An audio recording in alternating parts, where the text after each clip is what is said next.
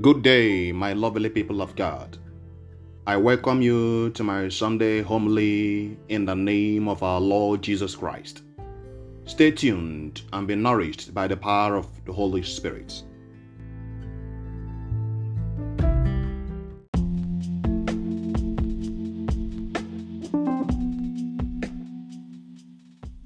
Homily of 25th Sunday in Ordinary Time, Year B. First reading from the Book of Wisdom, chapter 2, from verse 12, verse 17 to verse 20. Second reading from the Book of James, chapter 3, from verse 16 to chapter 4, verse 3. The Gospel, Mark, chapter 9, from verse 30 to 37. The theme of my homily is, we are called to humbly serve all with a childlike spirit. The quests for power, fame, supremacy, position, and the likes have engendered a lot of rivalries among many people in our contemporary society.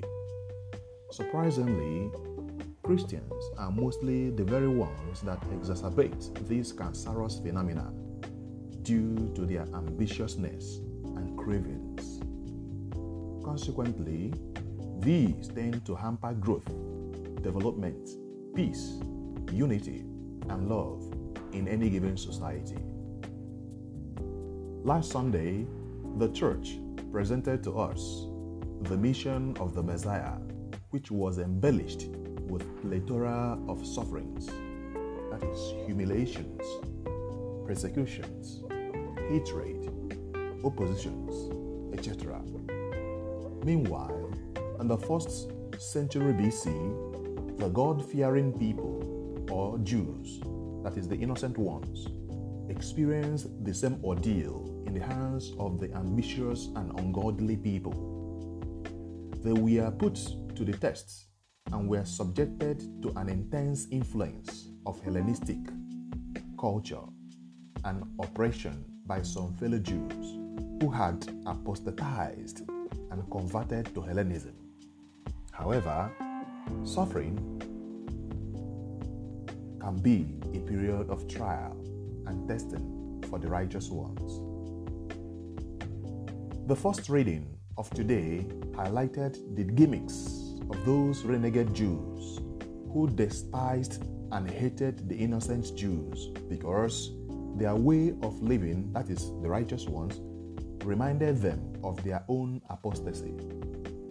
Hence, they always conspire and do everything within their power to humiliate and exterminate them. Paradoxically, these sufferings of the innocent and the success of the wicked are puzzles that continue to confuse many who believe in a just God.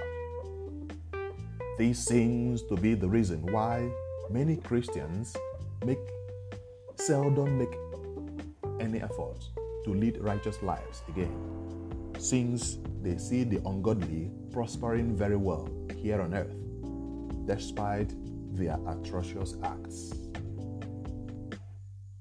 In the Gospel, Christ gave the second prediction of his passion, death, and resurrection. This he did in order to prepare the minds of his disciples before it happens.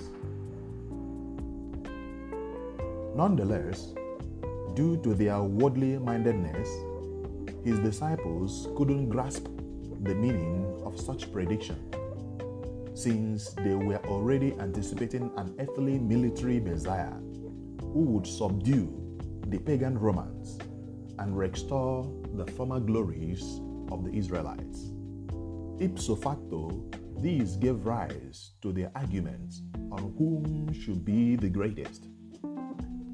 Perhaps they wanted to establish a political ranks or distinctions as regards who would hold the principal posts of honor among themselves when Jesus Christ eventually conquers their enemies and sets up his earthly messianic kingdom.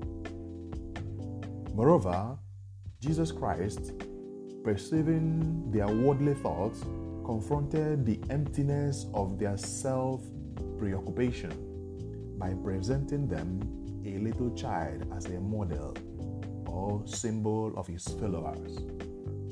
That his followers are called to serve in humility and faith with a childlike spirit and trust in the grace of God. This implies that anyone who wants to be a disciple of Christ must become like children and consider himself or herself as a slave of all. Hence, the one who is the greatest would be the humble servant of others, particularly the poorest. Matthew chapter 20, verse 26. So, as Christians, we must place the poor, the marginalized, at the center of our interests, initiatives, and plans, not ambitiously seeking our own selfish interests, which engender dispute, discord, and disharmony. Regrettably, our discontentment with ourselves and our cravings for what another person owns destroy our inner peace, distort our perspective on life, and make it difficult for us to love others. St. James enunciated this in the second reading, that the basic violation of Christian code is concentration on self alone, that is selfish ambition, to the exclusion of others. Many people who are proud and ambitious, especially when it comes to worldly affairs, always see themselves as wise persons.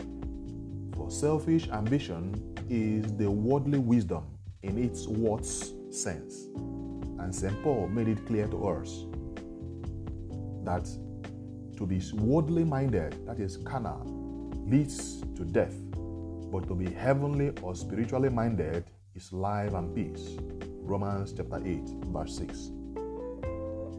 Unfortunately, many people resort to the former instead of the latter. And that is the reason why they often become impatient with their fellow human beings, always stirring up quarrels, hatred, disunity, revenge, rivalry, and the likes anywhere they are. You can see this in Galatians chapter 5, from verse 17 to 21. Moreover, pride, jealousy, hatred, selfish ambition, and covetousness are the most offensive sins to God, and they are cancerous phenomena that are very injurious to humanity, which stem from the evil one. They are the rationale behind every family feuds, village quarrels, and global confrontations. So, anytime we begin to nurse or exhibit hateful, revengeful, jealous, or antagonistic feelings against one another, then the evil spirit is at work within us to destroy us. Consequently, if care is not taken, these feelings may lead us to nefarious actions, and the climax is murder, either directly or indirectly, which is character assassination. However, St. James gave us an overview of wisdom that comes from God. It brings the person who is spiritually minded love, joy, peace, patience, kindness, humility, etc. Galatians chapter 5, verse 22 to 25. Therefore, we need to be on guard against our human inclinations and embrace humility, which Jesus Christ our Master exemplified. Though he was in the form of God, yet he emptied himself as a humble servant and was obedient even unto death, death on a cross. Philippians chapter 2 from verse 6 to 8. We can succeed with the help of the Holy Spirit when we make a resolute decision to love God sincerely as well as our fellow human beings. Furthermore, we can also achieve this by frequently going to confession, that is, sacrament of reconciliation, so as to receive the grace of God to eschew hatred, jealousy, or antagonistic feelings against one another, and thus begin to love genuinely. Finally, as Christians who belong to the same body of Christ, we are called to serve all in humility and faith with a childlike trust in the grace of God, placing the poor, destitute, and marginalized at the center of our interests, initiatives, and plans. These will pave the way for us into God's heavenly kingdom at the end of our sojourn here on earth. Therefore, I pray that you and your family may receive the power of the Holy Spirit so that you can serve God and humanity with love, peace, humility, and patience.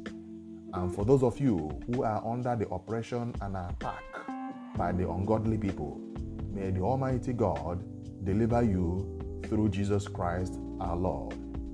Amen. The peace of Christ be with you. The Lord be with you, and may the blessings of the Almighty God, the Father, the Son, and the Holy Spirit come down upon you and remain with you both now and forevermore. Amen. I remain your humble servant, Reverend Father Benjamin Okala, CSSP. God bless you.